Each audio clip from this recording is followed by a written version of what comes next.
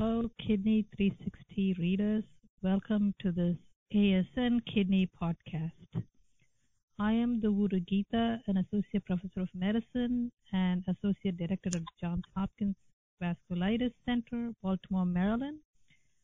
And I am joined by my colleague, Dr. Andreas Kronbichler from Medical University, Innsbruck, Austria. Today, we will discuss our study entitled Venous thrombotic events in ANCA-associated vasculitis, incidence and risk factors, published in Kidney 360 this April. In our study, we included 162 patients with ANCA-associated vasculitis, and we observed DVT and pulmonary embolism in 14% of the patients.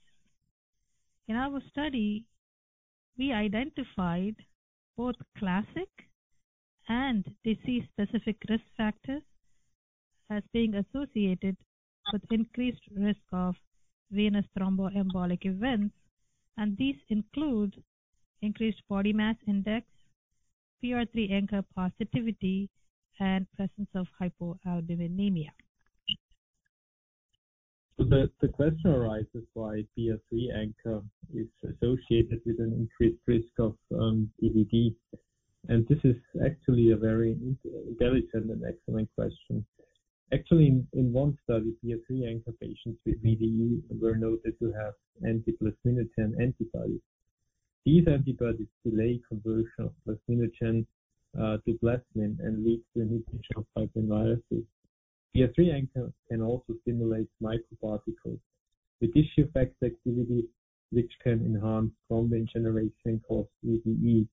PR3 ANCA was also associated with VDE in a sub-study conducted of the RATE trial, while another study found that MPO ANCA is an independent risk factor.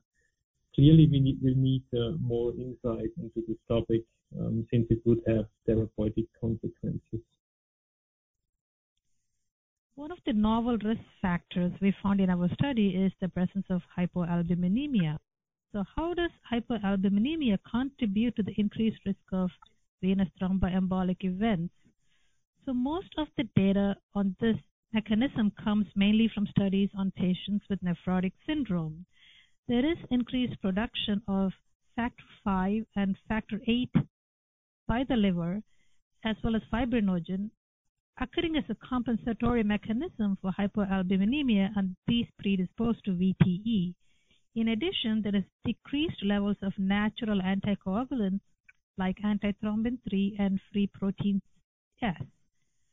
Furthermore, albumin is an important cofactor for binding of plasminogen to fibrin and its interaction with tissue plasminogen activator. This interaction is decreased in hypoalbuminemic state, leading to decreased fibrinolysis.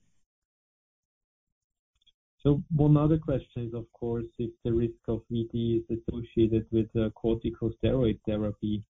The role of corticosteroids in provoking VD in ANCA-associated vasculitis is not clear so far. There is some data linking endogenous glucocorticoids with increased risk of VTE. However, the data associating VTE with exogenous glucocorticoids is sparse, and the population studied is heterogeneous with multiple comorbidities.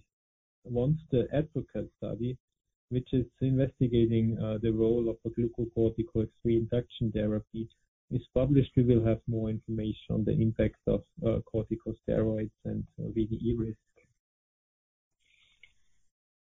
So when should we be testing a patient with ANCA-associated vasculitis for venous thrombotic events?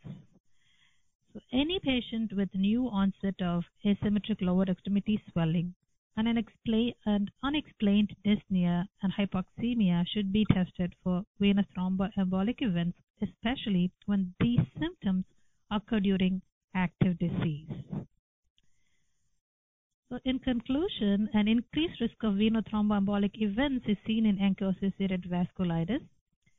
Both classic and disease-specific risk factors like obesity, alveolar hemorrhage, skin involvement, elevated C-reactive protein, hypoalbuminemia, and PR3 ANCA type are associated with increased risk of venous thromboembolic events.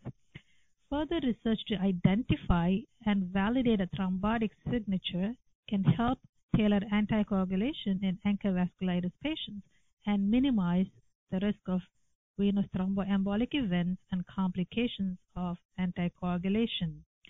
Thank you for joining us for this Kidney 360 podcast. This podcast is copyrighted by the American Society of Nephrology, all rights reserved. All content in this podcast is for informational purposes only and is not intended to be medical advice. This podcast should not be used in a medical emergency or for the diagnosis or treatment of any medical condition. Please consult your doctor or other qualified healthcare provider if you have any questions about any medical condition or before taking any drug, changing your diet, or commencing or discontinuing any course of treatment.